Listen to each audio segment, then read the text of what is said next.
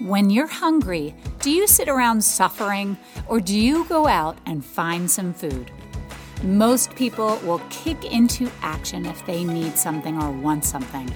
So what's holding you back from kicking into action when it comes to your own faith?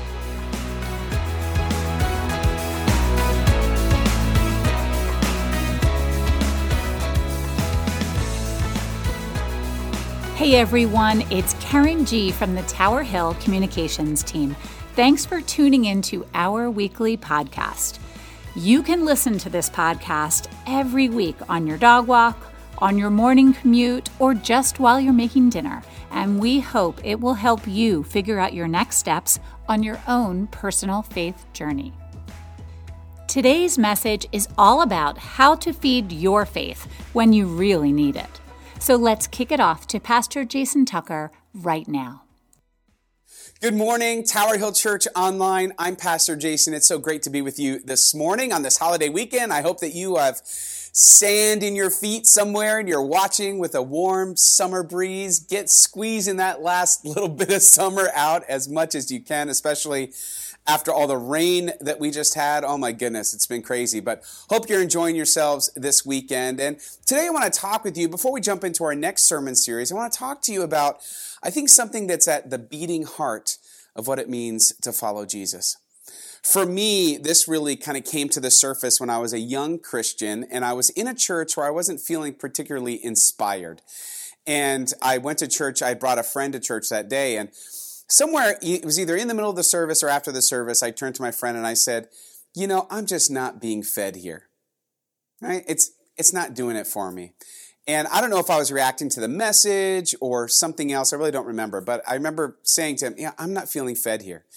You ever feel that or ever say that? Yeah, I'm not being fed. And maybe some of you experienced that and it landed you here at Tower Hill or here with us, at least online. And Or maybe you've heard other people say things like that. And it's usually when you feel like you're kind of stagnant in your spiritual growth and you feel like, well, I'm no longer being fed in the way that's causing me to grow. And so I said this, I'm not really being fed here. And he turns to me and he looks at me dead serious and he says, "Are you a baby?" What? No. Like trying not to be offended. And I was like, what? Wait, what? He goes, "Are you a baby?" I said, "No." He said, "Then pick up a fork and learn to feed yourself." Ouch. It's kind of harsh. And I didn't know what to make of that. I think he was trying to help me, but it sounded really confrontational. And the point that he was making, he said, look, when it comes to our spiritual growth, like the people who need to be fed are babies. But when you grow and you mature in your following of Jesus, you've got to learn to do some self-feeding. And I think this is different, right? Sometimes you're at a church and you need a change of scenery, you need something new, you need to learn from a different teacher, or maybe you're in a position where you don't feel like you're aligned with a church. So it doesn't make kind of church shopping and church hopping a sin or anything like that. But there was something that I learned through my friend's maybe harsh but helpful words that day, and that was, I'm not going to grow, you're not going to grow, we're not going to grow until we own our spiritual growth, right? It's like, if you're not being fed, pick up a fork, man. The Bible's right in front of you. It's time to learn how to self-feed. We can't just be in this position where we're constantly hoping, we're expecting for the pastor to feed us or someone else in the church or the church community to feed us. Like we just open our mouths like baby birds and just get fed. Is that after a while, like, no, we got to learn how to do this for ourselves. It's like that old proverb that, it gets used all the time. But if you give a man a fish, you feed him for a day. If you teach a man to fish, you feed him for a lifetime. I think there's kind of something true about that in our own personal relationship with God, our own growth when it comes to following Jesus. And so I think a misconception is that the answer to spiritual growth is, I just need more information. So sign me up for 5 Bible studies, and I'm going to do a reading plan, and I'm just going to it's all about the information. I don't know enough content. And while content is good, obviously, in information, we want to learn about Jesus. Information alone, strangely enough, is not going to bring you closer to God. It's not going to bring you closer to God because information alone is not designed to do that. It's designed to assist you, but really the issue is about your heart. It's about relationship. It's kind of like, I remember calculus. Oh my gosh, I don't know how I remember calculus. You know, I got an A in calculus, and to this day, I don't know why. I had no idea what I was doing. I just knew how to memorize the formulas and plug them in to what I was supposed to, but I remembered nothing. I just remember it had to do with finding the area under a curve. That's it. But I had all the information in the world. I sat in class. I had all the information at my disposal. I had my textbook. I had all of that. But what I really needed was a friend, and I had a friend in that class who did a great job of explaining to me, of showing me how to do the different operations so that I could get the right answer. It took somebody investing in me relationally to show me how the information works. I feel like there's a strange parallel between that and our growth of faith, is that we need Jesus. We need a relationship with God to show us how the information is supposed to work. A relationship is what brings you closer to God, not just information. So why do we struggle sometimes with this idea of relationship? I know it's because we feel like we can't see God and it's just different than having a friendship, but there are many barriers to a relationship with God. But one of the barriers that I see the most, and actually I've heard from all of you the most, is the barrier of legalism. Legalism. What's legalism? It's just what it sounds like. It's, well, if you don't obey the law, right, God's law, if you break the rules, you break the commandments, then you're disqualified. You do not get to be righteous before God unless you do these things right. And I've heard plenty of Christians who should know better live like this and teach like this and expect their kids to be like this. And people have run away from the church because of legalism. It doesn't mean the law doesn't matter. Of course it does. But it doesn't mean that, well, if I do this just right and this just right and this just right, then God's going to love me. You see, legalism says, I obey, therefore God loves me. And this is how the Pharisees thought. It wasn't just the 10 commandments, but if you count up all the different commands and decrees in the Old Testament, you get 613 commandments. And more than that, over the centuries, the interpretations of rabbis and the midrash and all of that. And you had to obey all of it in order to be righteous. But the Pharisees believed that you could. And they took great pride in believing that you could and that they could. They could be righteous if they just follow the law. For them, even, it was law over relationship, right? Law was most important. How do I know that? Well, think about what happens when Jesus comes along. They actually put him in the penalty box. They call him out for healing people on the Sabbath. Well, that's work. You're not allowed to do that. What are you talking about? He can't heal people on the Sabbath? That's ridiculous. Well, you get those kinds of things when you elevate the law over relationship. It's literally a stairway to heaven. Yeah, I said it. It's a stairway to heaven. There's a lady who... I can't sing too much or we'll get sued. But it's a stairway to heaven. It's this idea that, well, if I work my way up, then God's going to love me. I'm going to earn favor with God. And there are plenty of people in the Christian church who have led us to believe that that's the case. I know early on in my life, I definitely had some influences that were saying, like, if I listened to secular music or, regular rock and roll music and all that, it was going to destroy my relationship with God. Paul, in his book to the Romans, I love this, he addresses this issue of legalism because it was a real problem that Jesus was trying to correct. I mean, think about all the time Jesus spent trying to correct the Pharisees in their idea of legalism. And Paul's perspective is this, is that sin isn't a problem you can completely overcome by trying harder.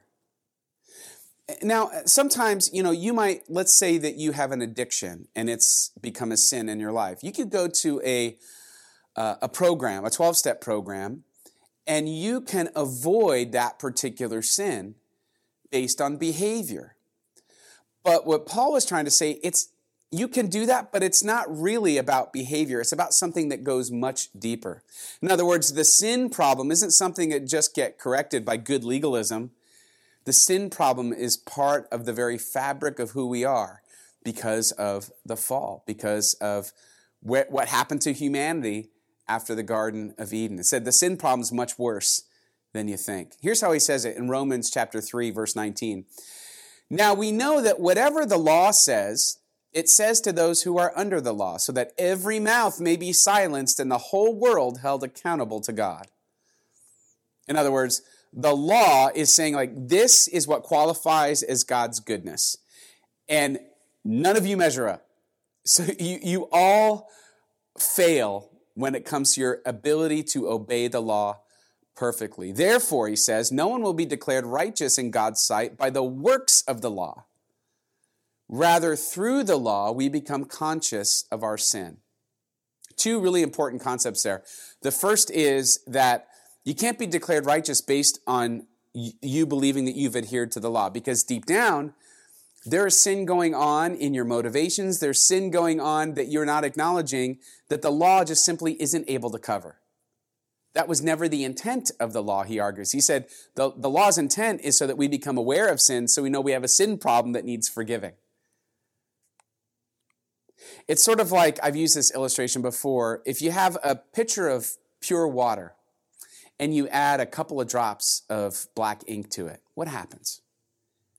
Does the black ink just sort of stay in its own little part of the water and you just scoop it out, then the rest of the water is good? No, it contaminates the entire container, the entire pitcher of water becomes grayish because of just a few drops of ink. And he says that's kind of like the sin problem that we have in our hearts, that it's poisoned the well. It's contaminated the water. The problem isn't a particular behavior, it's your heart. No one is righteous by themselves. In other words, the law won't take the ink out of the water. You need new water. What the law does, it helps you to know that the water needs changing, helps you to know that the ink is there. So what's the difference between the law and relationship? It's sort of like, let's say I get married and somebody asks me, do you love your wife? And I say, well, I didn't cheat on her. That's not exactly the same thing as loving my wife. Obeying the law isn't the same thing as a loving relationship. Now, hopefully, in a loving relationship, I'm obeying the law. But you see, you don't get there by just obeying the law isn't the same thing as love. So obeying the law comes as a result of love. I love my wife, therefore I don't want to cheat on her. You see the difference?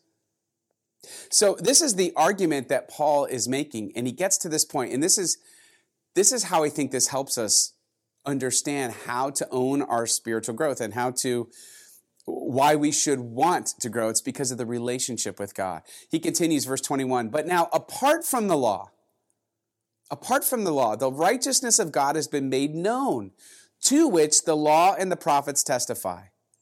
This righteousness is given through faith in Jesus Christ to all who believe.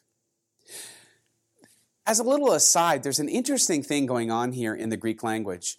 As I always say, you don't need a seminary degree, you don't need to take Greek class in order to understand the Bible, but there are always little things that you discover through the original language that I think are worth noting. And it's this phrase, through faith in Jesus Christ. That word in, as it's translated in the Greek, it can be either an objective or a subjective genitive. What's that mean? Basically, it just means it can be translated of or in. In other words, it could say, this righteousness is given through faith of Jesus Christ to all who believe, or this righteousness is given through faith in Jesus Christ to all who believe.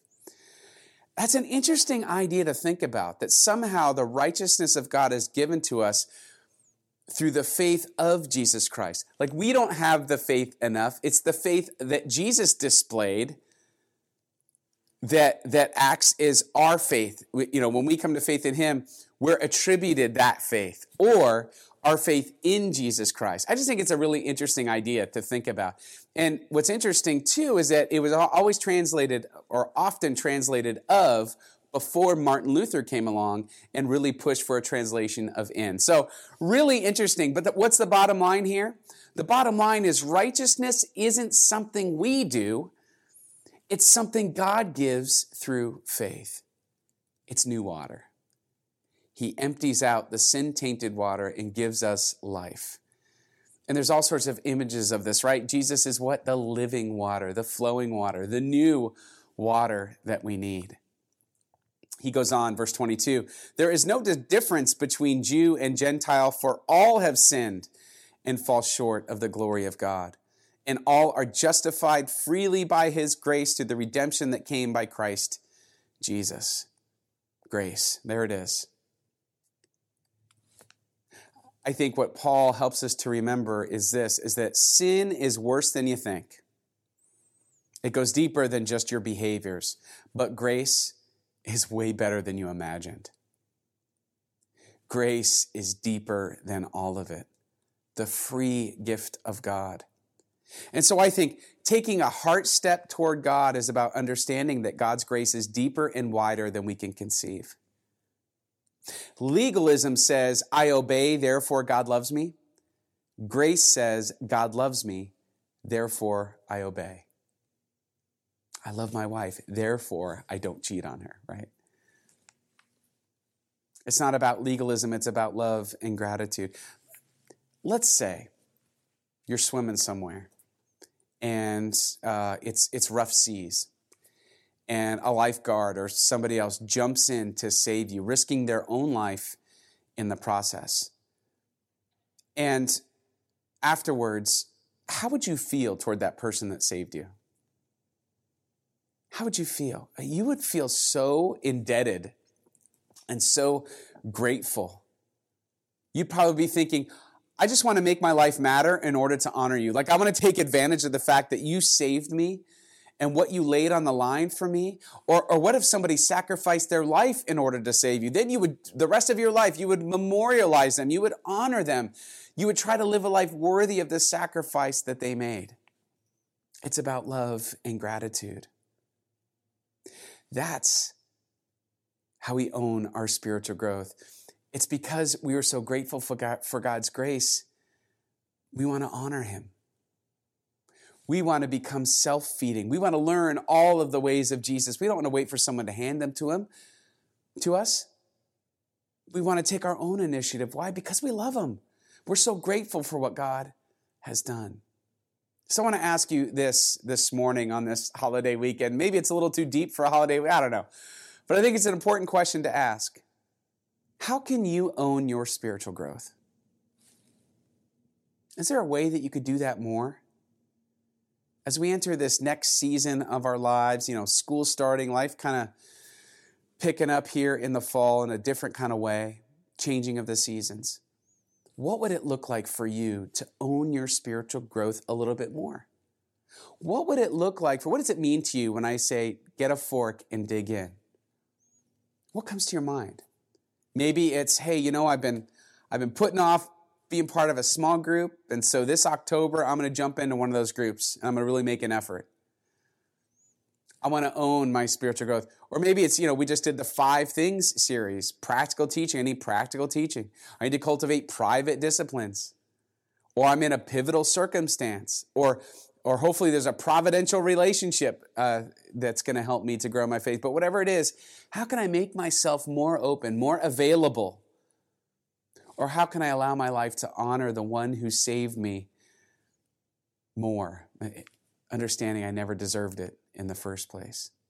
How can I understand that God's grace is so much deeper, and therefore so is my desire to follow? May that be all of us as we go into this next week and this next season. May God be with you. May you feel his presence, and may you decide, hey, I'm going to dig in. Amen.